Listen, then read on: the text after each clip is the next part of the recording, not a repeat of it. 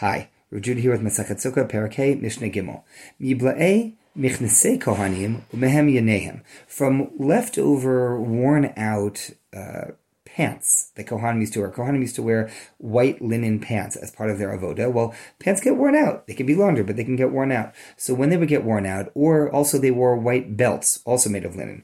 When these belts would get worn out, mehem hayu mafki'in, mehem hayu bandlikin.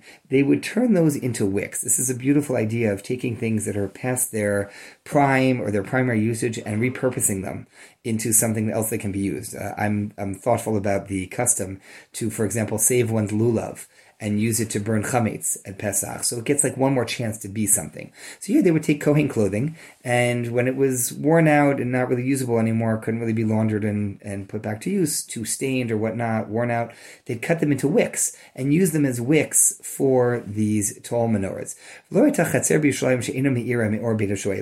These candelabras were so tall and produced so much light. They had a ton of oil in them and a nice thick wick made from a Kohen garment, or part of a Kohen garment, that there was not a single courtyard in Jerusalem that wasn't lit up from this light on these nights of celebration.